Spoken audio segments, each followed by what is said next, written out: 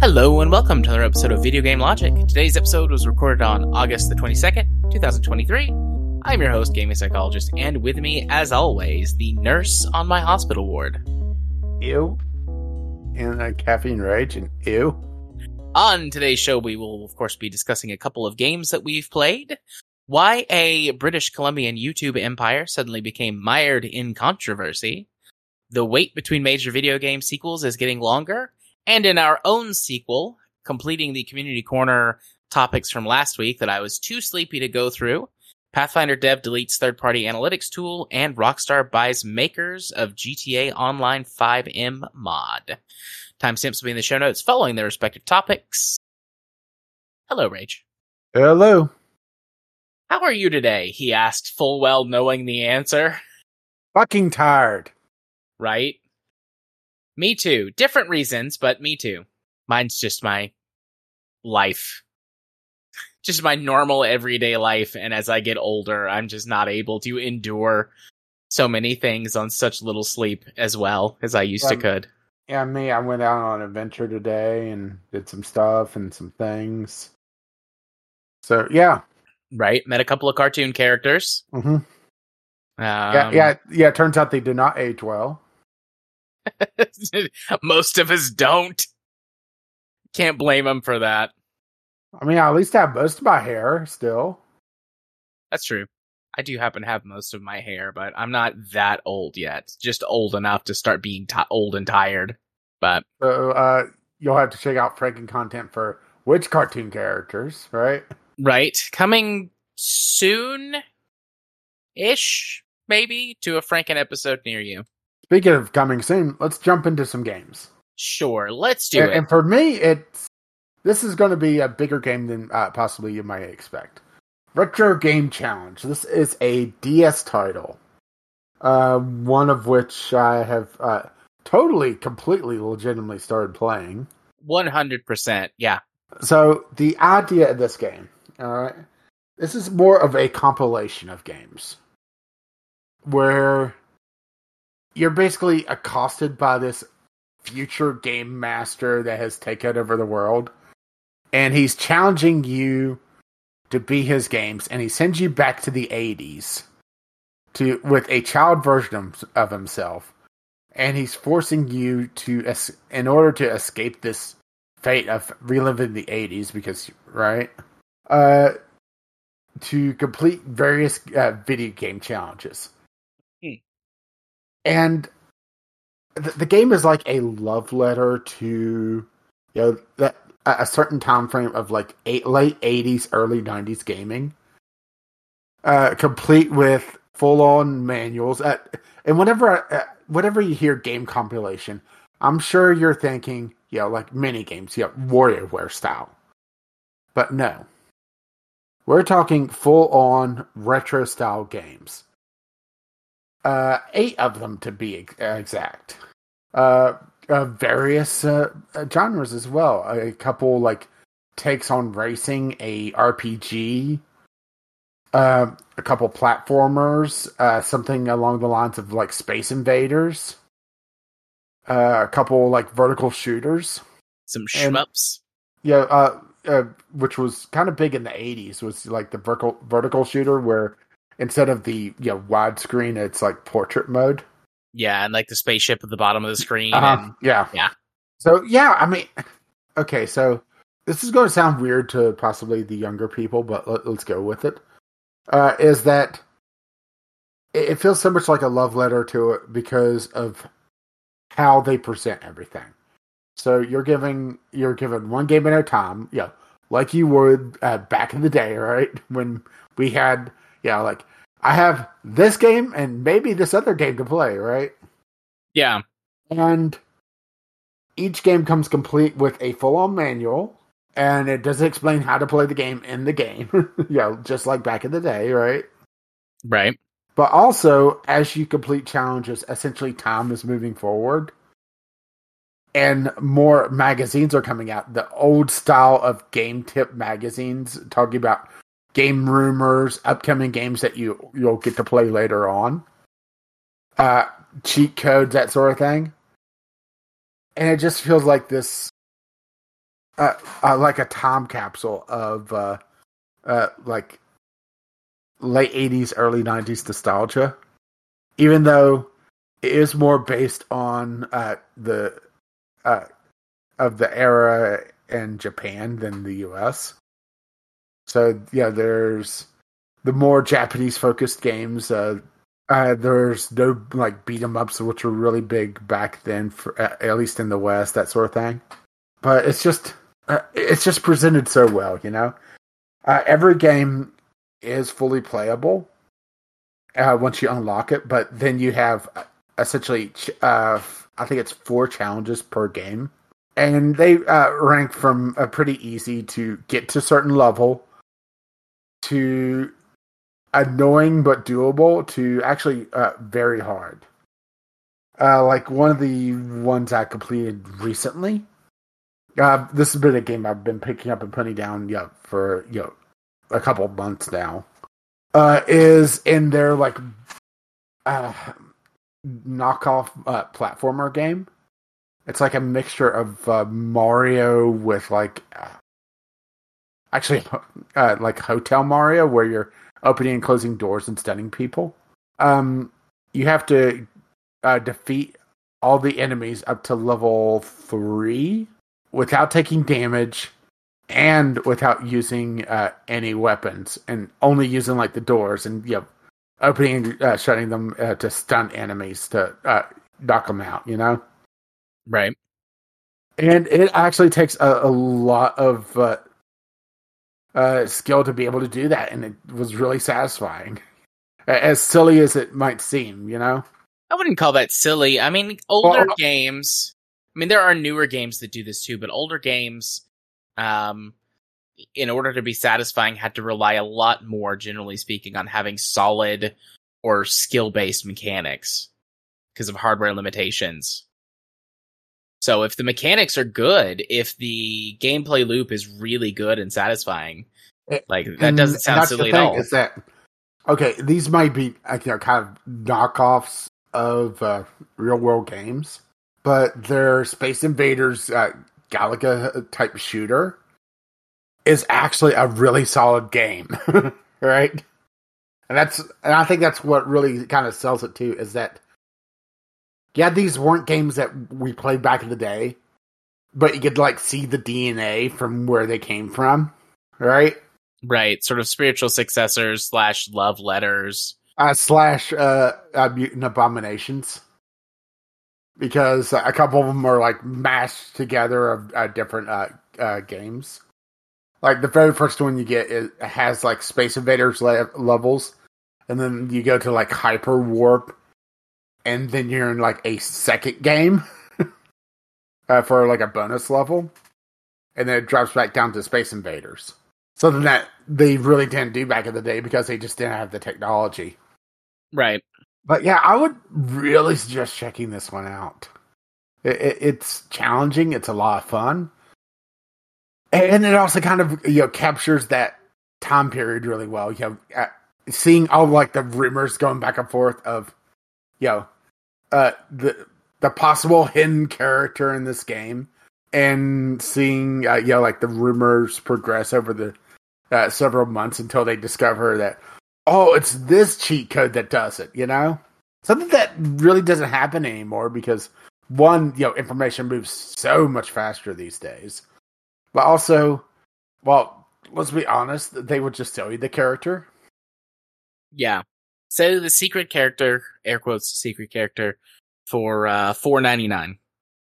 That's one thing I do kind of miss is, the term that was used back in the day was the playground rumors, but having the mystique of gaming, having nobody really knowing exactly how something works, but now everything is so deconstructed and analyzed that seeing something that kind of captures that a little bit of that feeling of the mystery of how to unlock something, or how a particular mechanic that is a little bit mysterious in the game actually works, feels really satisfying and nostalgic to me, even though really never played these games back in the day because they didn't exist, right? Yeah. Yeah, and I'll be talking about the spiritual sequel to this one probably not next week, but the week after. Because the spiritual sequel to this retro game challenge? Yes, there's another one that's kind of in this vein, but not quite. Right. Okay. But yeah, highly recommend Retro Game Challenge. If you could totally, completely, legitimately get it, of course. Of course. Only if you can totally, completely, legitimately get it. So, okay. Well, the only new game I've played this week is a little mobile idle game, sort of idle game, called Magic Research, which has got, honestly, a pretty lame name, but also, like, this is a game that is in some ways making fun of free-to-play idle games, and in some ways is being a genuinely good game. It's on the Google Play Store, probably on iOS as well, although I don't know that for sure. I think it was $4. Now, I got it for free with my Google Play Rewards survey money. I'm looking up to see how much it costs. I didn't even think about that. It's $3.99. I don't have it, so. Okay, so yeah, $4. Or at least on the Google Play version, because, right? Yeah. And it sells itself as an idle style game where you are a wizard, and you are you are becoming, like, your dream is to become the headmaster of a magic school. And so you want to build up your own strength and power and research knowledge and build this school. And it starts off very simply. You have two things that you can tap on, which is gather mana and then one simple spell that you can cast, or maybe it's conjure pebbles or something like that. And so you start tapping to gather mana, and you get enough to where you can use the spell Conjure Pebbles, and you do that a few times, and you start to slowly unlock the things that make it progress, quote unquote, as an idle game. And in doing so, every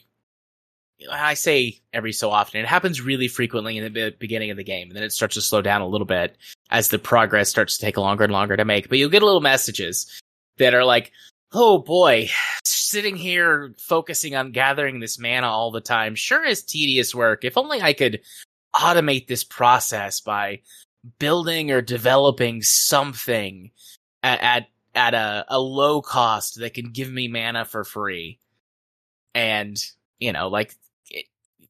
oozing sort of sarcasm and satire. And then it pops up like, oh, you can use this new spell to create these mana wells that will automatically create mana for you. And once you build up enough stores of mana where that you've nearly filled out your quote unquote, your mana meter or your storage bar, you get another sarcastic message that's like, boy, howdy, I'm going to fill up my mana soon. I sure wish I had some way to expand how much mana I can hold. And then it pops up something that you can build using materials from new conjuration spells that you've got. And then you need money for something, and that opens up the next school of magic, which is illusion spells, and you go do magic shows to earn money, and then you can slowly automate that process as well. So when are you launching potatoes into space? Right. I'm not sure. I don't know if we're getting there. We might, honestly. I feel like I'm not doing this game justice. I don't know if there's a way to pull up these messages and reread them. A lot of them are very silly. I'm making it sound maybe a little too brazen. One of the screenshots, gathering mana is useful, but why would you do it if you had nothing to use it for? You slowly recall how to cast spells and remember a basic conjuration spell. Create Pebble. You think of trying it soon. You've unlocked the ability to cast spells. You could, right? Yeah. They're just poking fun. Some of them are a little more sort of scathing than others. there's one spell that lets you double the amount of mana that you generate for a short time. And it costs like 30 mana up front. And then for 60 seconds, it doubles the amount of mana that you automatically generate. And there's a little joke that it pokes fun in there about you just being able to do this as opposed to having to sit and watch something. Because stuff like that for these types of idle games is usually you watch it, either you pay some money or you watch an ad. You watch a 30-second ad and then you get like 2 minutes of faster production or whatever. And that's just something that you can do over and over. And kind of in the beginning part of the game, it's important to do that to manage how quickly you've got mana coming in. But later on, it becomes less important. And the game starts to open up and it starts to become, there is the idle game aspect to it, but there are management sim elements that are starting to come into play for me as I've started to build my first couple of school buildings, including a dormitory. I have apprentices that I'm, within like the framework of the game, it's like I'm teaching these apprentices how to cast magic. So I assign them spells to cast, and it's just the spells. Double. You can do that. But it's just the spells that I have learned, and they cast them at regular intervals at sort of a mana penalty. Like it costs mana as if you were casting them, but because it's like they're apprentices, they are less efficient at casting the spell than you are, and they level up over time. You get research assistants, and some of them are ones that you just kind of buy. There are others that are quirky that show up and give you like a little, the little objective that's like to build the school's research lab, and there starts to become more and more characters.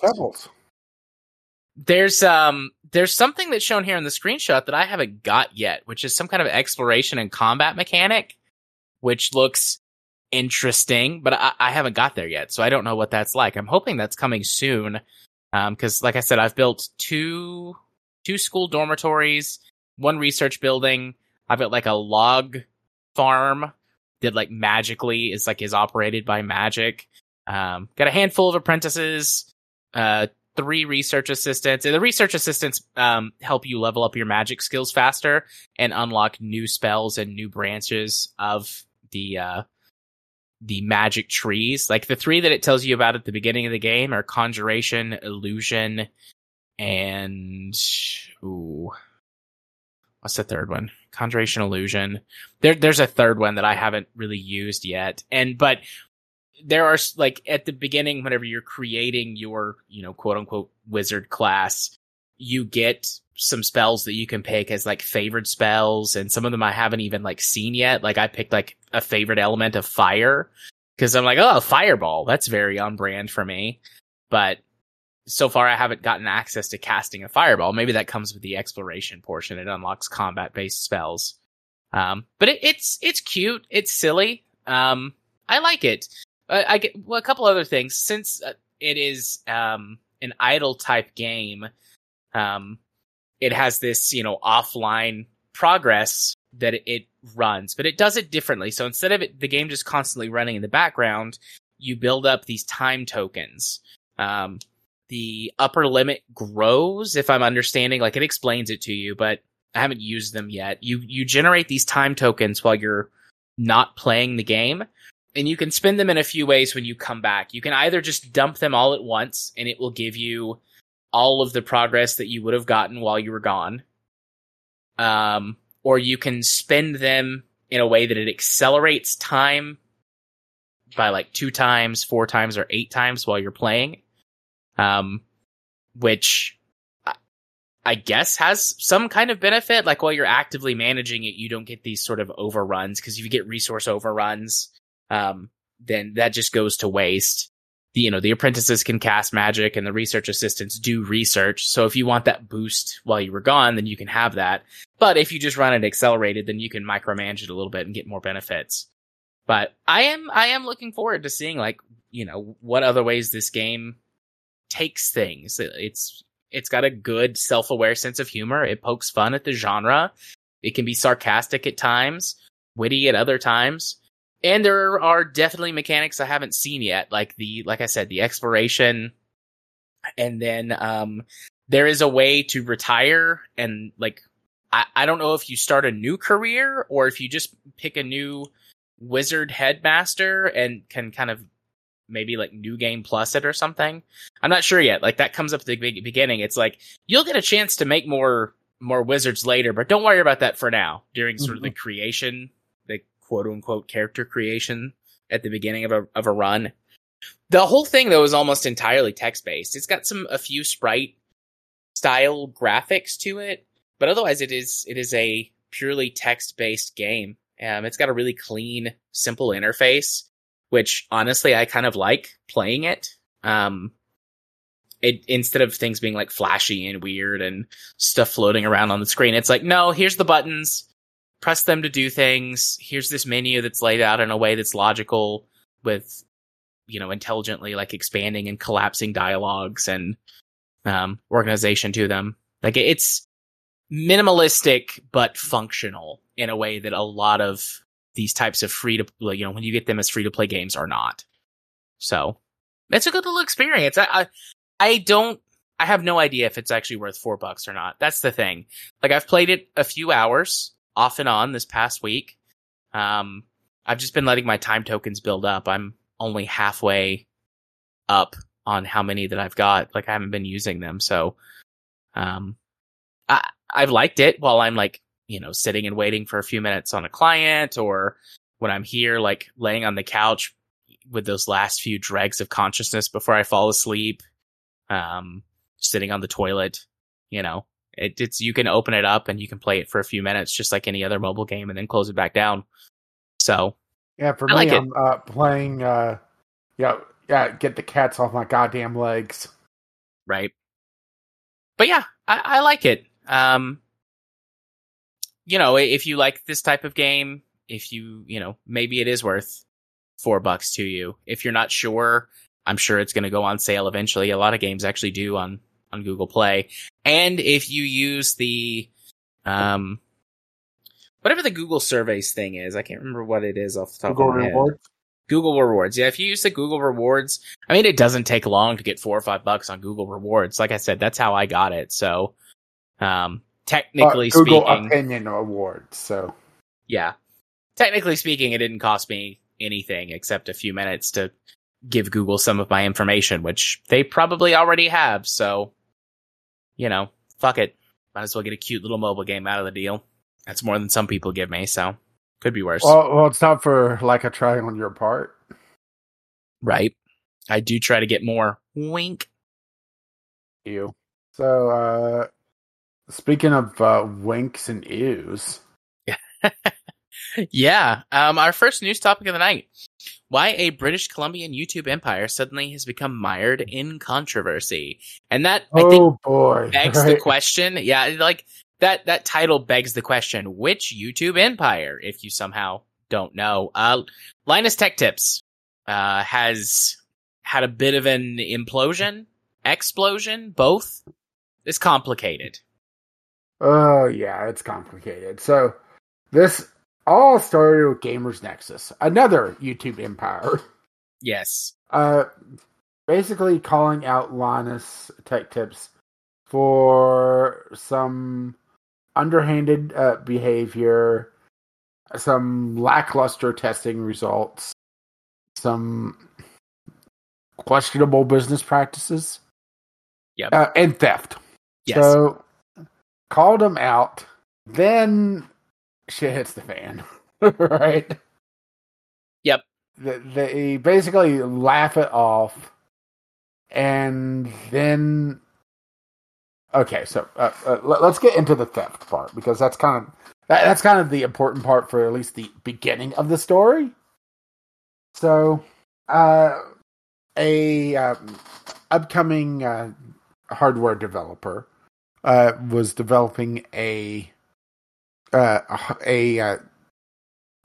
a full copper heatsink for very particular video cards. Okay, I'm blanking on the video cards, but it's really not important exactly which models, okay? They sent a prototype to Linus Tech Tips as like a preview review, which is already, right? Yeah. Well, Linus Tech Tips decides to kind of force it onto another card that it wasn't designed for, and then basically calls it a piece of trash. Which is not far off of what they actually said about it, saying that it's a bad product, don't buy it. Never mind the fact that it's a prototype, and right. No, it's a prototype that they used on the wrong GPU, and then blamed it for not working properly because they forced it to work with a GPU that it wasn't designed to work with. So it wasn't getting proper contact, and yeah. So then the theft part comes in where Billet Labs, the maker of the heatsink, wanted back both the prototype and also the card that they sent for them to test with. But Linus Tech Tips used a different card because they're a bunch of chuckle nuts. They kept laughing it off until they sold it at an Extra Life auction. It wasn't their heatsink. It was loaned to them, and they sold it. Right? Yep. Basically tanking the company, or potentially tanking the company, because you're selling their most advanced prototype, and who knows who ends up with it, right? Yeah, and there is, I mean, I think most of us here are sort of moderate to high-end PC enthusiasts. Like, as well as we do that there is a vibrant but very niche market for these types of products. And there's only room for a couple of potential manufacturers to be able to survive. Especially on like the super niche, super high-end stuff. I think it's that way in a lot of industries. Which I'm pretty sure this was being designed for. And that's the kind of thing is that we don't even know, if they were onto something on the engineering side of things. Because the fuckwits over at Linus Tech Tips used it on their own goddamn card. And complained about, heat issues, right? Yep. So, yeah, there's that. There's some questionable benchmarkings that they show on multiple videos that Gamer6 has pulled up. Some things that just are out of the realm of margin of error, and is just questionable practices. Such as seeing a 300% jump from one video card to another on performance when it shouldn't do that. Yeah, well outside the margin of error should be like triggering a flag for like, something's wrong either with our testing process or. And here's the thing: is that Linus Tech Tips pretty much came out and said that they knew they were putting out bad numbers, but they didn't want to spend the money to retest something. Now, in case you're listening and you're not aware of the scope of Linus Tech Tips, when we say Linus Tech Tips, or maybe just LTT as they've kind of rebranded over the last few years, they have multiple YouTube channels, multiple portions of their business. They do a lot of in-house production of their own merch. They've got this thing called labs that they set up with people like former devs and engineers from AMD. Like that they hired.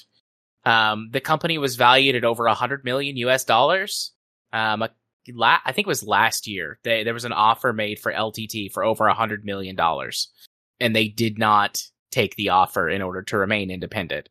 So this company is worth at least $100 million US. I think the thing should be was worth. I don't think that this is going to tank the company. Yeah, but it's also going to hurt their valuation because a tech reviewer that puts out absolute trash numbers and has some very off review practices is fucking worthless. Yeah, but and I know. There's people that ride Linus's dick. And they are also fucking blind to it. LTT is not just a tech reviewer anymore. They're barely a tech reviewer. Like, you don't watch LTT, and I really don't watch LTT anymore. I tried watching LTT a few years ago, and they reminded me way too much of, like, the very end of G4, where they were trying to be the MTV of tech. Linus was that... and he was fucking infuriating. LTT, so, okay. One of the things that really prompted this, and you may have said this, and I apologize if I'm repeating something that you said, because, we're a little all over the place. One of the things that had Gamers Nexus do this sort of initial analysis / call out / whatever you want to call it was because of their shoddy work, lack of showing their work, bad numbers, etc., and brought up the fact that LTT has been in the decline for some time now in terms of their quality of production for stuff like this. LTT has expanded so much over the last few years that they have become more like those major YouTube channels that do things for spectacle. Like some of Linus's or some of LTT's more recent sort of video projects where they used to be PC builds are now, they feel like vanity projects. I mean, they are. Linus, bought a new house a couple of years ago and he showed like something that was mildly useful of like, here's how you wire up a house for Ethernet and building a server cabinet and putting in like these custom things that I have built. And then he installs a pool and does this overcomplicated using his pool as a radiator for his PC, like looping the pool into his PC's custom water loop. And that was a video series that they put together over the course of That's months. called a tax write-off. I did not watch it. Like, I was aware of it. I didn't watch it because I don't care. I think that's ridiculous, stupid, and useless. But, like, those are the types of things that they're doing all the time. These crazy, ridiculous, over-the-top builds. And, like, every once in a while, if you want to do something a little silly or big, like, that's fine. I don't begrudge anybody for flexing a little bit every once in a while. That's fine. But that's what the entire main channel had become. And they have 3 other channels. It's like Tech Quickie, which is like little quick tech tips or explanations for things or little pieces of news. And then Short Circuit, which is like unboxing, first impressions type videos of products. And most of their in-depth tech review stuff is buried because they're producing videos for multiple channels every single day. This team is. And so the work is just getting more slipshod all the time with no quality control. And there are multiple instances of Linus's employees in videos saying like, cause they did a few like sort of self-documentary style videos and some occasional things where it's like, we roast Linus or whatever. And they would all say, like, feedback that they would give on every single one of those is like, yeah, we wish we'd just slow down the production schedule a little bit. Like, we want to spend some more time doing quality control on our own videos, on our own products.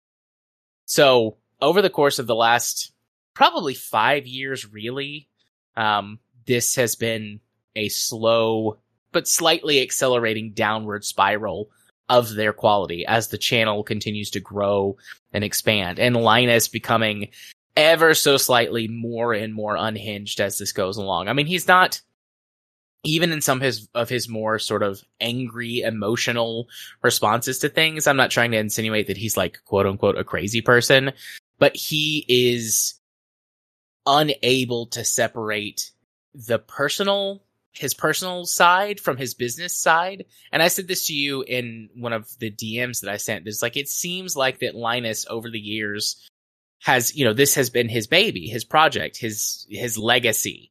And the more and more it grows, the more he sees any kind of attack or criticism against his business or his brand as a personal attack.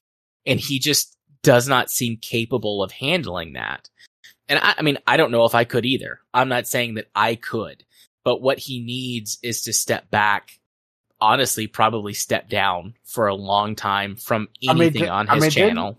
Didn't he basically step down already? So he stepped down as CEO. His former boss, Taryn, from when he worked at wherever he worked before, I don't know a ton about Linus's history. I just remember in his early videos from when I first started watching him like 10 or 12 years ago was for another another business before he spun it off into Linus Tech Tips. And his boss from there or his former boss is now the CEO of Linus Tech Tips. And he gave himself one of those weird, like, titles of Chief Vision Officer. And he's like still listed as the company owner, and he's on their company board, but he's no longer quote unquote at the helm of the company. But he still appears in videos. He's still in the management structure. He still is doing their podcast, The WAN Show. So he's still got his hands in the pie, so to speak. He's just not listed as being in charge anymore. So, speaking of hands, since we're talking about scummy shit going down, of course there's also sexual harassment, because of course there is, right? Yeah. Yep. Which is kind of glossed over in this one article, so here, have a secondary link. So, basically, once the mask kind of slipped off, and showed that, shit's not all get that great over here. One of his former employees started putting on the former Bluebird about how she was sexually harassed and belittled by Linus and her colleagues. And right. Yeah. I'm not surprised. I mean, number one, all corporations, once you get to a big enough level to be quote unquote a real corporation, this is going to start happening if it hasn't been already. Like, it just does. There's something about that power structure, the power in general, that makes people feel like they can do stuff like this. Absolute power corrupts absolutely. Yes. So I'm not surprised at that. But also, Linus, I'm sure there are parts of him that he keeps away from sort of the public view. But I mean, his personality has become more front and center, which you mentioned earlier, like, as over the years. And he's very, he's an asshole on on camera. He can be a huge dick.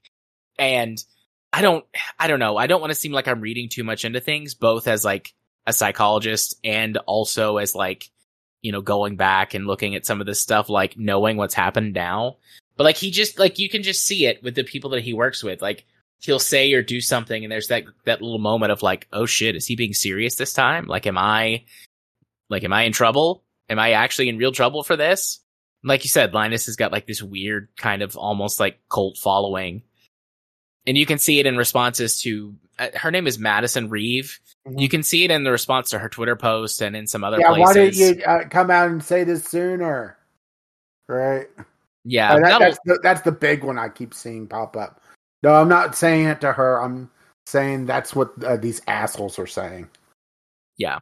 It's just victim blaming, really. Yep. But, there are plenty of people from the LTT community who went on the Gamers Nexus videos and were really talking some shit. And I'm sure that there have been, like, I haven't seen this anywhere, but I am 100, like, I would bet good money on the fact that, like, because of this, people have made death threats against people who are criticizing Linus. Like the, his community that caused a young boy and his mother to commit suicide? Are we talking about this? Isn't that older though? It's a bit older, but it's still talking about the cult of personality around Linus. No, fair enough, but I'm talking about like now. Like, I would guarantee that there are people making death threats now because of what's going on. Well, I was more saying, if they're doing it back then, imagine what they're doing now. Oh, I got you. That makes sense. Probably should have put two and two together on that one. So the thing with this is that a young boy wanted to buy from another one of the charity auctions. It seems like the charity auctions have a bad connotation with him. I don't know what it is. Yeah. Wanted to buy the silver play button that Linus was auctioning off and have it engraved with his channel name, because there was something about his channel that made him ineligible for the play button.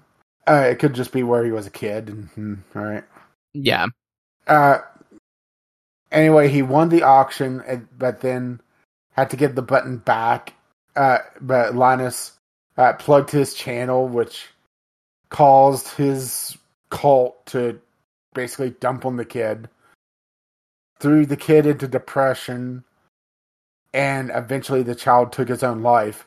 And then his mother, unable to continue on, took her life. Yeah. Yep.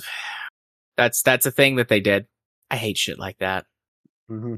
But so kind of at least as far as I'm aware so far, the final sort of big chapter in this story for now is that there was a video release that was 20 minutes, 22 minutes, something like that includes all of the lead people, the department heads at LTT, including Taryn. It starts and ends with him, and there's a section in the middle, but they've got like their chief HR, their head writer, their head graphics design person, the person that's in charge of labs, like all of those folks come on and they're making statements that is corporate, it's apology.npeg4, as you said earlier, when we were off recording.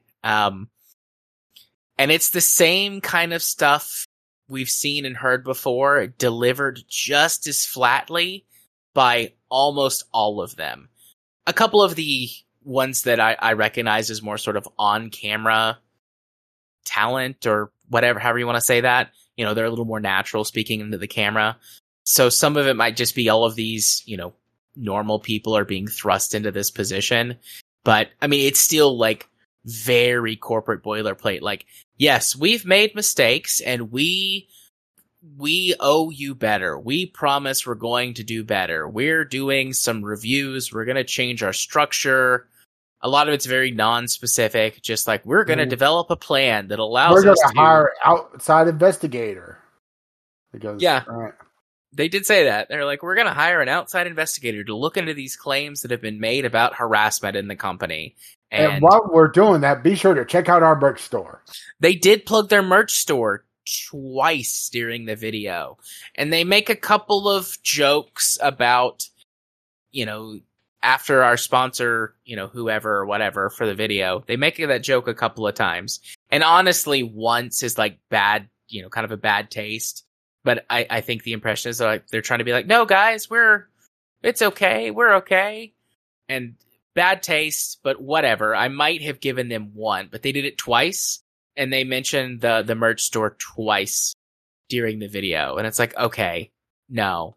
So yeah, it's apology.mpeg4. That is all of the same stuff that we've heard from these corporate, apology videos and JPEGs before. Did he sit down and do the whole, it's been a rough day? Yeah, he did. Absolutely. I promise you, I did not watch this video. No, like in the very beginning, he sits down and he's like, Taryn is his name. Like I've said it a couple times, but he's like, well, it's been a long weekend. It's been a lot going on. This isn't how I wanted all of you in the community to meet me, but let me introduce myself. I'm Taryn. I'm the blah, blah, blah. Here's my businessman credentials. Here's how I've known Linus. I was brought on as the new CEO 6 weeks ago. We've got a lot of work to do, and we need to own up and apologize for what we've done. And it's like the flat, very insincere sounding delivery, And like I said, all of the department heads come on and talk about, sort of this thing or that thing. Some of them have got slightly more specific plans or slightly more specific explanations for what's going on. But for the most part, it's like, we intend to implement some new steps in our testing process and in our workflow. And they show like kind of a generic flow chart. It's like in our workflow so that we're more likely to catch any mistakes that might happen. And we were wrong for not retesting this thing. And we're going to implement some procedures for determining what's a valid thing to retest. So it's 20 minutes of that, except for a little spot in the middle where Linus comes on and he speaks, and he's really the only one that you can feel something from. And like I said, like he gets angry while he's doing his video. Like he brings up the thing about the the prototype water block or water cooling block or whatever. He brings that up again and he gets mad about it and like triples down in what's supposed to be the apology video. And he's like, see, I'm just like, I get too emotionally invested in this stuff sometimes because I'm so passionate. And like, I'm like, nah, bud, you're not. You just can't, you just can't separate yourself as a person from this thing you have created or have had a hand in creating. Like it's he started it, but at some point, like his team is doing so much more work than he is. I do think it's kind of funny that Linus went on and on about not wanting to spend $500 to do proper testing, while Gamers Nexus just debuted their $250,000 soundproof room. Yeah. I wonder which one I'm going to get better numbers out of, or better results out of, right? Yeah. So, yeah, I don't know. I mean, I haven't really watched Linus or any of the LTT stuff for a couple, 3 years. I started to notice the decline around COVID. And honestly, at the time, I chalked it up to it's COVID. And maybe that was something that like pushed them in a direction that they never could recover from. But over the course of 2020 and 2021, and then finally kind of in 2022, where I was watching less and less, I was skipping their videos more and more and more in my feed. And I'm like, this is just more clutter than anything. And eventually I unsubscribed. And I would occasionally have something pop up in my like YouTube recommends. And I'm like, okay, maybe I'll go watch this, add it to my watch later list or something. But I don't watch any of their videos anymore. And I haven't in at least a year. And I wasn't really watching a lot of their content prior to that. Like I said, I started to get away from it in 2020. Well, you have a higher tolerance for nonsense than I do. I've never really found their videos watchable. Not decline. I'm talking about watchable, period. And this is like 3 or 4 years ago. This is way before COVID. I mean, COVID was 3 years ago. Well, I'm talking about way before COVID, so probably more like 4 or 5 now. Oh God, COVID's been that long. Yeah. COVID started 3 years ago. Close to 3.5. But, yeah. My brain just locked up. I have thoughts, but it just like stopped for a second. I was about to say, are you okay? I don't think Linus Tech Tips as a brand is going anywhere. I think at quote unquote worst, there will be a temporary dip in subscribers and, their views and things. There might be a temporary sponsor dip, and kind of the worst quote unquote consequence that may happen in this in the long run is that the company moves towards a rebrand away from actually using Linus's name. We've kind of seen that with it going from Linus Tech Tips. That will eat away at them, huh? It would. But, we've seen it go from Linus Tech Tips to LTT, which I know that that's just his initials, but, that's the first step in a multi-step process to completely rebrand a company. It's at that spot where that it's so big, the amount that it would take to completely destroy it is a lot. It can happen. Major corporations topple sometimes. And in the tech sphere, it beautiful? It is beautiful. But, kind of in the tech sphere, like, he's at the top, like tech media companies, like LTT is up there, at least in terms of size and reach and things like that. So the amount of fallout from this that they would have to have in order to completely disrupt or destroy the company seems like an extremely high bar to pass. And that makes me really sad, honestly. Like, I don't wish bad things on any of the employees who are there, no matter how sort of good or bad or culpable they are for all of this stuff, unless they were responsible for directly sexually harassing people, in which case, fuck those people. But otherwise, like, these are all just people that have gotten swept up in by someone who has a vibrant, powerful personality. But when a company gets to this point, I think that it has lost all usefulness in any fashion except entertainment. Like, it's not it was already this way in your mind. It was already this way in my mind, although not quite as much. Like, I was a stage behind you, maybe 2 stages behind you. But to anybody who actually cares about legitimate, like, tech information, it's got no credibility left. So, to its current audience, there's nothing here except entertainment.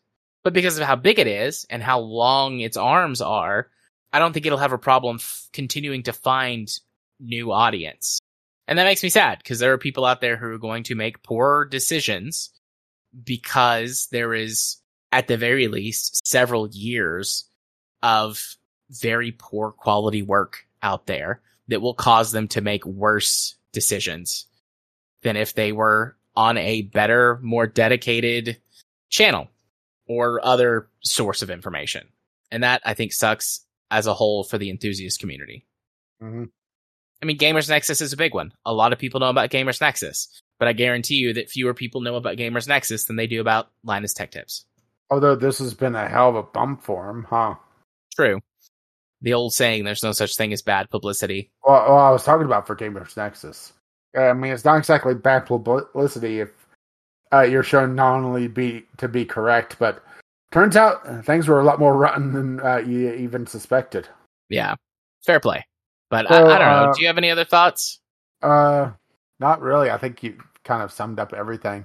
It's just, it's sad that there's going to be so many that's going to be led astray by this, and not just consumers, but technology companies in general, because they're going to want to put their products out in front of the biggest names possible, or the biggest audience possible. So they're going to go to Linus or Linus's company or whatever, and possibly have their product misrepresented or stolen, or both. And because, well, we are going to assume, or at least I'm assuming, that they're going to investigate and find themselves that they have done nothing wrong. Oh yeah, of course. Or there's going to be a very paltry change, Yep, some token changes. Because once you get to this point that you're not caring about the actual reviews that you're putting out, and you're just putting out content just to make content, I have a feeling there's no going back from that without a serious change in leadership. And let's be honest, he's not going to give it up. He might step down as official leader, but it's sort of like, let's pick another egomaniac that is a complete and utter asshole. Elon Musk might step down as CEO, but he still owns the place. I was going to say, okay, who are you going to go for here? Are you going to go for Elon Musk? Are you going to go for Zuckerberg? Are you going to go for Trump? Like, what's the name you're pulling here? Well, I mean, it's a very striking parallel. It steps down as CEO, but still holds the power of the company. Yep. So, it's a lot shorter time. Actually, no, I think Musk's time frame is shorter on stepping down to, still holding power. But although I'm still waiting for that cage fight. Zuckerberg's going to come at him with his android strength. I mean, Zuckerberg would kick his ass. Like, I know that, like, we joke about, like, we're kind of joking about this, but Zuckerberg, like, has been, like, documented, like, multiple times. Like, he trains mixed martial arts. Like, Zuckerberg would turn Elon Musk into a pretzel. I mean, I'd love to see it. If only there was a way for him to both get wiped out, huh? Yeah. But did you see where the Zuckerberg, like, called him out, being like, listen, he's not serious. This isn't going to happen. Let's just move on. Like, basically calling him a bitch boy in billionaire speak. Yep. Sorry to get off topic, but all right. Man, that's one of the things we do around here. I mean, we're going from one bitch boy to another. Right. So I'm gonna let you pick up the next topic while I drink some water, and rest my throat for a second. It's gotten a little scratchy after my impassioned speech there. So this is an editorial from Axios that I saw on Reddit this week. Because let's be honest, a lot of games journalism either is derived from, because of, or fueled by Reddit, right? Until Reddit finishes imploding and doing its dumb shit. Yeah. The wait between major video game sequels is getting longer. And they kind of postulate that this is a bad thing, but I'm going to disagree on this.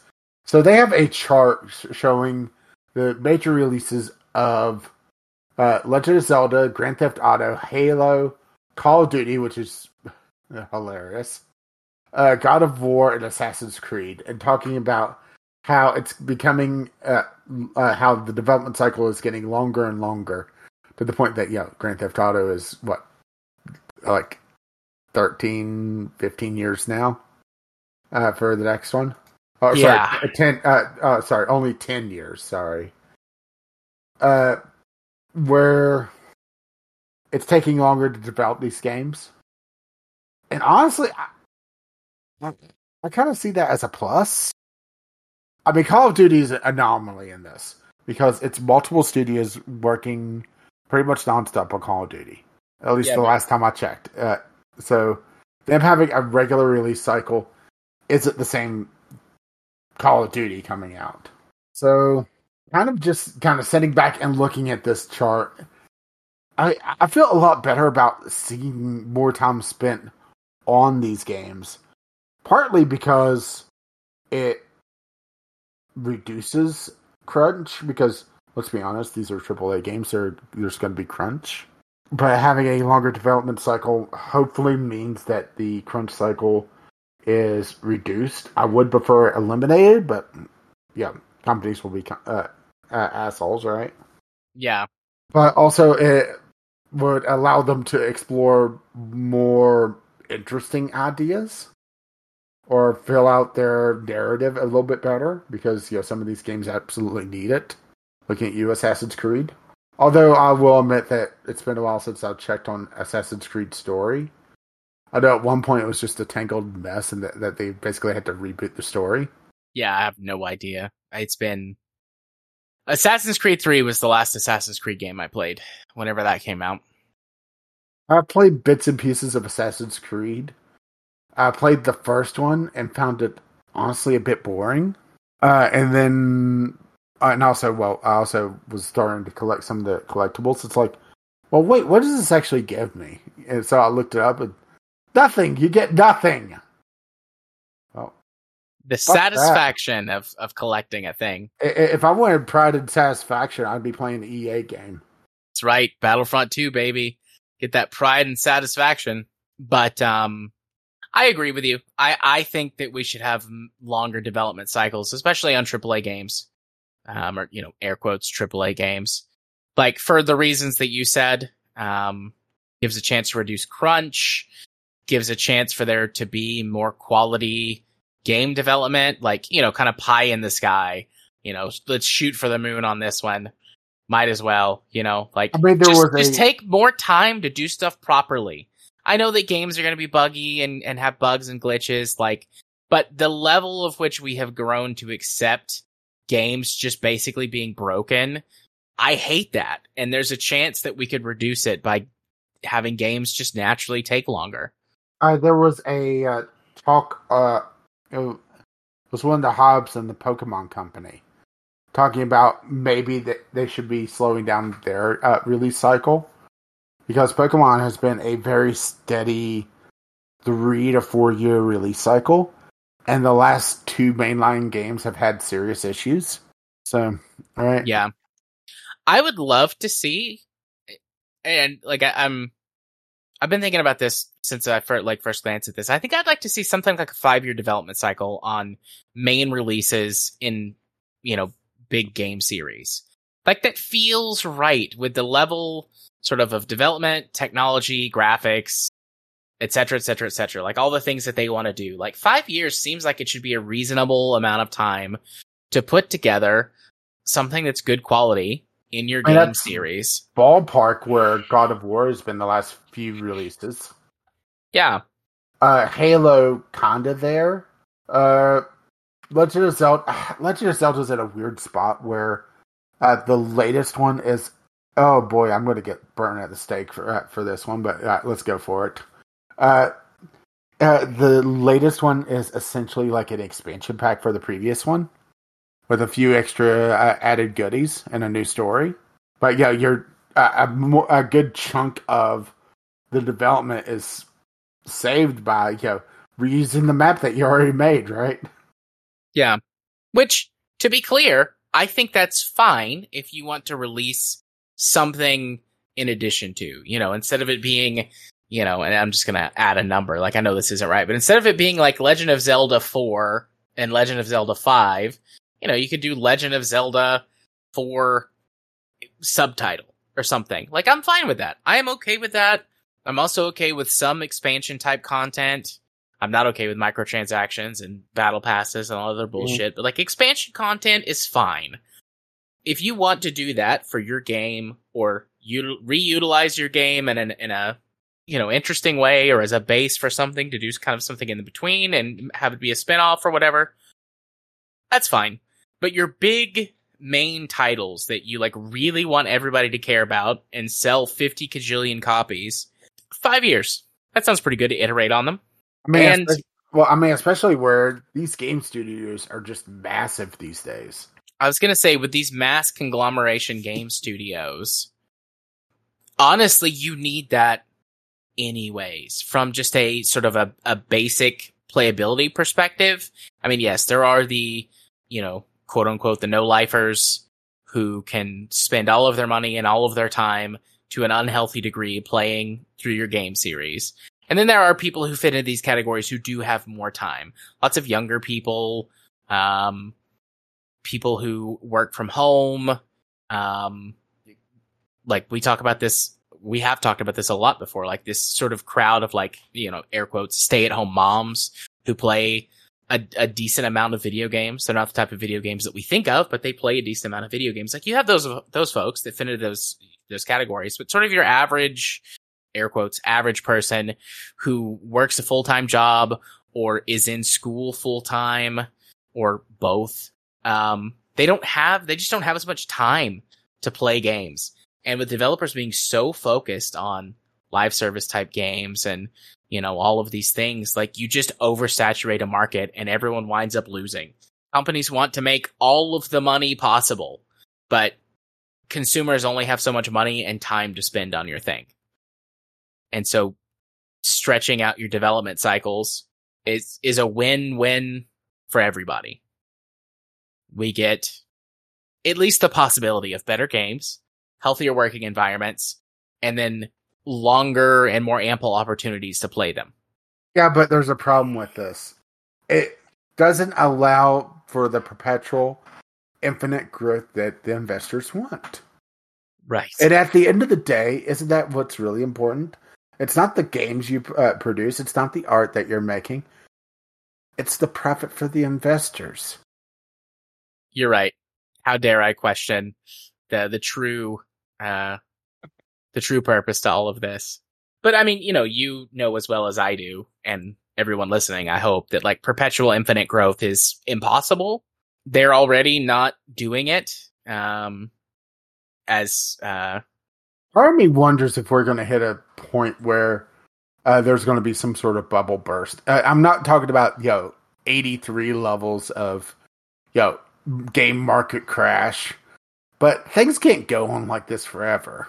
Well, I mean, they're already not going on like this forever. As James Stephanie Sterling has pointed out on a number of occasions, as do others in the industry, like it happens year on year, like these game development studios and other companies as well, but will fire huge portions of their staff in order to make the line go up at the end of the fiscal year. And then we'll hire on new staff. They might hire on the old staff, but they bring on as many new people as possible so that they can pay them less. It's like we already see companies doing these awful tactics to try to make the line go up a little higher so that all of the corporate executive fucks can get their higher quarterly or end of year bonuses. Like, it's already not working. They're just still able to push the lie just hard enough that everything kind of goes on. Mostly because the investors are not savvy enough about video games. Nope. I think most investors are not savvy enough about business either. I think that they're people who either inherited shitloads of money or somehow lucked into it, and they have no idea what they're doing. And they just have enough money that it doesn't matter. I think that's true. I think there's lots of evidence and market trends for that. But in order to just prop up the myth, grifters constantly will push this idea of no, these people are smart. They wouldn't have their money if they weren't smart, savvy business people. And it's come the fuck on, man. What are you talking about? That's right. Yeah. If I had a whole shitload of money, I would just give it to all of my friends. It's here, guys, you have debt. You have problems. Here, let's just fix all of it and just live out the rest of our days as fat and lazy as we can. That would be what I would want to do with my money. That's a lie. I would do other stuff with my money, I shouldn't get on this soapbox too much. I'm not even talking about doing crimes, although I would love to do some crimes against racist rich assholes, but I'm not even talking about doing crime stuff. The Federalist Society, are you familiar with the Federalist Society? I'm going to get on this soapbox. Not off the top of my head, but yeah, I'm also a little tired, so the Federalist Society is I'll give you the Cliff Notes version. This is a real organization. It is a right-wing slush money fund think tank organization that is responsible for getting many right-wing politicians into power. I think I'm familiar with them now. They promote prominent right-wing politicians into positions of power in state and federal organizations, including Supreme Court justices. And several Republican presidents have been a part of the Federalist Society. I want to start a Federalist Society, but for the left. Let's just fight fire with fire. This whole they go low and we go high thing, it don't work. It don't work. I wish it did. I wish being principled beat, especially when the lie just gets out and the retraction doesn't. Yep. I wish being principled worked to beat these racist assholes, but it doesn't. So doesn't with our media. So fuck it. Let's fight fire with fire. Let's go. I'm coming for you. If I somehow got hundreds of millions or billions of dollars, that's what I would do. After I gave a whole bunch to my friends and had I don't know, an orgy or something. Okay, question. Is the money attached to the orgy? No. Okay. You don't have to participate in the orgy to get the money. Just there is also an orgy if you want to participate. No. This seems like a trap. This is no strings attached to the money. Just that seems like a trap. The only string to get the money is that I have to like you. That's it. So you can have a pile of money. Everyone listening can have a pile of money if I become filthy stinking rich somehow. You can all have a pile of money. Still feels like a trap. Anyway, speaking of traps. Yeah. Let's go through our last bit of the community corner. So, fan outcry pushes Pathfinder dev to delete new data sucking tool. There you go. Some data sucking for you, right? Hell yeah! Let's suck that data. So, from the sounds of it, this is a little bit more than just a tracking tool. I mean, this was going pretty in depth with ad stuff, and it makes you wonder just how they're allowed to do this. So, the analytics tool basically, Owlcat explained in a Q&A post, which all is deleted, by the way, because of course it is, for Wrath of the Righteous, that AppsFlyer works by sucking your IP addresses, timestamp when you launch the game, platform, the version of the game, you're running in your OS. It uses the data to create a fingerprint that then matches against data provided by advertisers, giving Owlcat a rough idea of how many people bought the game after seeing an ad for it online. That's right? Yeah. That's getting into like Facebook levels of scum. Breach of privacy and data mining and all of that jazz. Well, they claim that they purged the data that they collected, and that they reinstate. As I accidentally hit my pop filter, they claim that they removed the tool and purged the data. So hopefully that's true. But this is going way beyond what you usually see with this stuff, huh? Yeah. And they got a review bomb for it because, right? Which rightfully so in this case. I'm looking to see. I don't think this was like a thing you could opt out of. Like lots of times. No, there was no opt out as well. Yeah, I was looking to see if it mentioned like this feature was opt out, but it was buried or obfuscated or something. Like developers will do that sometimes. Frequently. I don't know how often it happens, but I have seen it before where that they will put data collection stuff in and you have to opt out. And the first place that it is like buried somewhere in the EULA, which nobody reads. Mm-hmm. And then like the only other way to find it is like buried multiple layers deep in like the options menu somewhere. What, you're not spending 20 hours to read the EULA of a game that's 5 hours? Okay, not usually, no. Facetious on this one, but yeah, there was a thing I saw that for the EULAs of the most popular software, it would take you years to read through, like the Windows EULA, iTunes EULA, and a couple others. I mean, the EULAs are just massive. Yep. Nobody's reading this. Nope. And it's been in multiple court cases, like EULAs are not actually legally binding because it's like they're written oftentimes in such a way that like the common person can't understand them, and they're extremely long, and some of them are like absurdly long. Yeah, they're not actually legally binding despite them saying they might be. So, anyways. That's making me wonder what is actually the longest EULA, right? What did you say? It's making me wonder what is actually the longest EULA out there. Well, I guess you could Google it if you wanted to. I'm still scanning this article looking for anything else. I mean, it's basically, it's scummy, but I'm not sure there's a lot to talk about here because it's basically creating a fingerprint to match against advertising to try to figure out when you saw an advertisement to buy the game that you already bought. I'm assuming that their kind of game plan here was to make a more focused advertising. Like, our Facebook advertisements were really good at getting this demographic, so we'll focus here if we want to get them later on. But it's scummy and assholeish, but I'm not sure there's a lot to really dive into outside of, boy, I don't want to play Pathfinder, although, gotta admit, wasn't high on my list to begin with. It was on mine.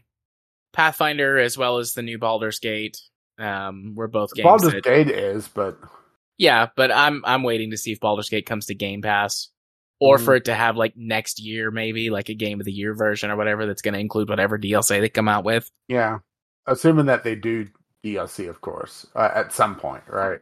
Yeah, I'd imagine that they would, though. The previous Larian games in this vein have had DLC, but mostly I'm just waiting to see if it comes to Game Pass. Because, I mean, this is the type of game that I'm going to play, like, when I take a week off of work again, and that's going to be what I do for my vacation, is play, Baldur's Gate. So, I can wait. But, I guess one final comment on this whole Pathfinder deal. At least it wasn't a crypto miner. True. At least as far as we know. I mean, it was only one day. Yeah. So, our last topic, the other community corner topic that we had saved. Rockstar buys the makers of the GTA Online 5M mod that it banned 8 years ago. Yeah, so this was a role-playing tool To create role playing servers that we definitely don't have anybody that would get into that. Nope. We've never had anybody who, I actually don't know if they still listen to the show. If they listen to the show still, who has ever done that? I mean, more power to you if that's your thing. It's Yeah. not mine, but more power to you, right? Yep. It makes me wonder if. Okay, so the next GTA is probably in late alpha right now, building out its final systems. It makes me wonder if we're going to see more of the systems that they had in this mod actually in the next GTA, because this had a lot more like role play stuff. It had larger servers. It had more custom content, and this is building off the absolute spaghetti code that was GTA 5 or GTA 5's online component. Because Yeah. so it does make me wonder if we're going to see some of this pop up. If not in this GTA, in the next one, or the next, Rockstar open world sandbox game with online components. Be it, Red Dead Revolution coming back, or, right? Yeah. Or, them building something new. So it makes me wonder if we're going to, see this mod basically be on an official game. Honestly, probably. I mean, I get asking the question, but I don't see why they would do this for any other reason other than to bring on the features of the mod in some way. Especially or since the it's been out of talent. development for so long. Yeah. Yeah. Or the talent behind it for some project that I guess that could be wholly unrelated to the mod. But like, I just don't see why they would do this if they weren't going to implement it or portions of it into the next Grand Theft Auto. Or if not Grand Theft Auto, something else, right? Yeah. Right, maybe they'll... Oh, I just had a thought. I'm going to share this. They're going to have a role-playing server for their next ping pong game. On the role-play server, you could be the ball. Hell yeah. But the really, really good people in the server get to be the net. Okay, I'll be a little bit asshole-ish here. I will say I do understand roleplay more than I think I used to, just because I play so much more tabletop stuff. Although the type of roleplay that a lot of people did in this, like, the emergency services had to write reports at the end of their shifts. Like, that's awful. I don't want to do that. I have to do paperwork for my real life job. I like playing a role. I do like doing that. And I can really get into it, but I don't want to have to do paperwork at the end of it. Although I could see how you could use some of these systems, some of these tools to develop some interesting either online components of a current game or a new game. Thinking of like MMOs, trying to use more sort of player directed economies and whatnot. Having those additional roleplay tools and systems in place could do a lot to make that a lot more dynamic. And I suppose you could do that within the Grand Theft Auto or Red Dead framework, but I would like to see a new IP. That would be cool. I could handle that. I don't expect it. I feel like that's like hardcore, sort of spitballing. But it would be neat to see those tools implemented or further developed into new IP, stuff that's not traditionally what Rockstar is known for. But, as we talked about, like these studios becoming larger and larger kind of conglomerations, like you pick up new talent and people with experience with things that you haven't traditionally done before. And sometimes people make an impression where they get a chance. So maybe. Well, I'm just, okay, I had to remind myself and go into Rockstar's game list. So they have a new Max Payne like reboot going on, and of course GTA. Bully would be an interesting one for this type of thing, and I could definitely see the systems work for a school situation. Yeah. That would be a really interesting take on it. Although I'm not sure in the current political side of things, bully would really work these days. Right. Because it caused a lot of waves back then. Let alone, now, right? Yeah. Although, it also depends on how you deal with it, because you could easily do a time skip and have him be an adult, and right? Oh God, he's the next protagonist for Grand Theft Auto. He's the GTA 6 protagonist. Is the kid from Bully? Let's see. L.A. Noir L.A. Noir would also be fun. Although that has so much baggage with it. Yeah. With the face animation tech that honestly didn't really work out. It was neat, but oh man, did it not add to the game, huh? Press X to doubt. Well, that one is more that they rewrote the game way late. And it was going to be a good cop, bad cop, and not, doubt or something like that. And they never, they basically redid the prompts. This is what I've read, at least. They redid the prompts, but didn't really redo the script for it, because it was too late in development. So instead of playing, like, good cop, bad cop, it's doubt and you're suddenly shouting at someone without any, real context. Yeah, but are there any other games in their current or in their portfolio? Like, I know Rockstar's table tennis, but like, what else is in their portfolio that's more modern? I mean, here's the problem: is that we talked about game development, slowing down and taking a while, and outside of re-releases, so Red Dead is the most recent at 2018. Not counting the Grand Theft Auto Trilogy Definitive Edition, cluster fuck that was. What about going all the way back to like the mid 2000s? Well, okay, so we have. Well, I'm just going to work my way backwards. So, GTA out of the trilogy, Red Dead Redemption 2 / Red Dead Online, 2018-2019. LA Noire VR Case Files 2017, Bully Anniversary Edition 2016, Grand Theft Auto 5 / Grand Theft Auto Online 2013. So hey, we're coming up on the 10-year anniversary there. Max Payne is the next one, which I'm not sure if this technology would work for like Max Payne multiplayer, because I'm thinking more like people slow jumping at each other, firing dual handguns. No. They slow jump at each other, dueling paperwork.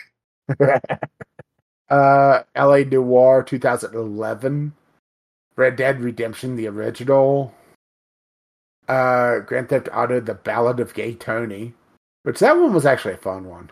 Beatinator, which is a music mixer, which I never really heard of, but was on iOS and PlayStation Portable, so there you go, right? Yep. Okay. Grand Theft Auto Chinatown Wars, Grand Theft Auto 4 The Lost and the Damned, then Midnight Club, before you get to Grand Theft Auto 4, and we're all the way back to 2008 now. I liked Midnight Club. I missed that series. I never really played it. What did it do a little bit different? Midnight Club, honestly, has a lot in line with Test Drive Unlimited or early iterations of Forza Motorsport or Forza Horizon. Mm-hmm. Which, like, it was a street racer game series, and the more recent editions had open world aspects to them, and they had large multiplayer components where you could run around with your friends and challenge them to kind of point to point spot races. They had different race series, car customization. It feels very in line with Test Drive Unlimited from the time, or kind of the first iteration of Forza Horizon. Like, I could see inspiration from like games like Midnight Club, especially like what was it, Midnight Club 3 or 4 maybe, like Dub Edition. Yeah, it looks like only one ever came to PC. Yeah, Midnight Club 2. I played on Xbox 360. Yeah, which had the last couple. I mean, even PSP got up to Midnight Club LA Remix. I was gonna say I didn't release any on Windows, but then I went and double checked, and no, they released one at 20 years ago. Although to be fair, the last one was 2009, so that's gonna be up there too. Yeah, I think Midnight Club, the original couple of games, feel very much like a knockoff Need for Speed Underground. If you ever played Need for Speed Underground, but later iterations of the game like really came into their own for into their own identity for what they were trying to do. I remember it fondly. I mean, maybe it's not as good as I remember. Nostalgia tends to kind of work that way, but I remember it well. So for what that's worth. Yeah, I mean, I'm still kind of going back through Rockstar stuff. You have The Warriors, which was the movie tie-in game to a 70s movie. So, right? Yep. I remember when that game came out. Manhunt, which, oh boy, if that had a moral panic back in the day, imagine what it would do these days, right? Yeah. And that's kind of the thing, is that looking back, Manhunt seems so tame as a stealth game outside of its setting, Yeah. Very quaint by modern standards. Mm-hmm. And we're already back to 2001 with like Smuggler's Run and Oni, which is not that Oni, it's a different one.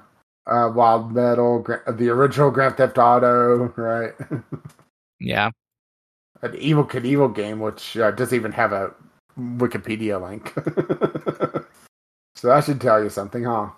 Yeah, I did not know that they made an Evil Knievel game. It looks like it was on Game Boy Color. Wow. That is going back in time. Oh, I need to see a screenshot of this, right? Are you Evil Knievel? Yeah. Oh, wow. I'm not even sure how I would describe this game. The Trials games? Yeah. It looks like that on Game Boy, mixed with a platformer. Evil Knievel is on his motorcycle on essentially a platformer stage. Right. Well, whatever works for him, I guess. Now I need to see reviews because, right? Is there reviews for... Ooh! IGN has one. A 2 out of 10. That's pretty much just cancer levels, huh? Poor Evil Knievel. Where did he go wrong? I'm going to guess many places. Yeah, you're right. And usually that resulted in a fracture. Or a break. Poor guy. Just out there trying to live his best life. Oh, he's dead, so no, he's not. Well, up until he died. Yeah, which I always envisioned, some sort of fiery crash or something. I don't actually know how he died. Was it like cancer or something? Oh, we're way off in the weeds now, aren't we? Yeah, I mean, I'm about to wind us down. I was about to get there, but now I'm curious. How did Evil Knievel die? How did... diabetes. Oh, well, good for him. Killed by his diabetes. Wilford Brimley is rolling in his grave. Well, that and IPF, idiopathic pulmonary fibrosis, but also diabetes. It's lung disease. Yeah. Diabetes is one of those things. Like, I mean, it can kill you if it's completely untreated, but if you mismanage it, it makes everything else worse. It just makes your body worse able to handle anything that comes its way. But it also looks like Evil Knievel has the Guinness record for the most bones broken in a lifetime. That feels right. Yeah. I mean, I have no way to verify that. I don't know how they verified that, but honestly, I believe it. His history as a stunt rider, according to this, 433 broken bones. Nice. So he broke more bones than he had in his body over the course of his life. Yep. That's pretty cool. Like, in a weird sort of way. Like, I don't want that achievement, but, if you're going to get it. Also, it makes him sound like a really shitty stunt rider, doesn't it? Yeah, a little bit. Sounds more Super Dave than Evil Knievel. So, yeah, I think we're done there. Way off into the weeds, but I'll blame tiredness. Me too. And also, not sure there's a lot to really talk about in the general topic, so, right? Yeah. Not tonight. Outside of speculation. Which, we do enjoy good speculation from time to time, but... Which, if you wish to speculate with us, you could do so by sending us an email, vglpodcast@gmail.com. Tweet us over at the Bluebird, VGL Podcast there, or drop by the Discord, which you can find a link to that over at vglpodcast.podbean.com. Indeed. Hey, Rage, why don't you hit them with your socials? Well, I've been Caffeine Rage. Maybe sometime I'll tweet again. I'm still not calling it excretions. Of course. Gaming with CR there. Well, you could also contact me through it. Or if you wish to be my friend on Steam, Caffeine Rage. And you've been? I've been me, also known as Jared. You can find me on the site formerly known as Twitter, at JMA4707. I am currently waiting to get a Blue Sky invite, because I've decided, just because, that's where I'm going to go. So, when I get one of those, I'll have one of those. You can find some of my stuff, or some of the things that I've done over on twitch.tv/runicarts, although we have wrapped our vampire series, or our vampire tabletop run. We're going to be playing D&D in the relatively near future, but I was like, listen, guys, how about let's not stream this one? Let's just have this one for us. And they were going to think about it, so... But, you can see the archive or some other stuff that I might show up on. Who knows what they get up to. A whole bunch of these kids these days, 20-somethings, trying to be big streamers or whatever. I love you guys. Anyways. And get off my lawn. So you can find me there. And then, of course, you can talk to me in our Discord server, or send up a smoke screen, or something like that. Well, what about excretion? I mean, if you wanted to, you could. I'm not as into that as I am some other stuff, so you might be better served doing something different. But you could try. So, that's it. Once again, you could contact us vglpodcast@gmail.com with your letters, voicemails, game-related topics. Stream to us VGL Podcast. Drop by the Discord, which you can find a link to that at the top of vglpodcast.podbean.com. And if you wish to spread the love, you can find us on your podcatcher of choice. Our lovely, lovely patrons have made this possible. You can find out more about that over at patreon.com/VGLpodcast. Our intro and outro music is On the Ground by Kim McLeod. You can find his work over at incompetech.com. And as always, as his lovely music starts to roll across my voice. Well, bye now. See ya. Bye-bye.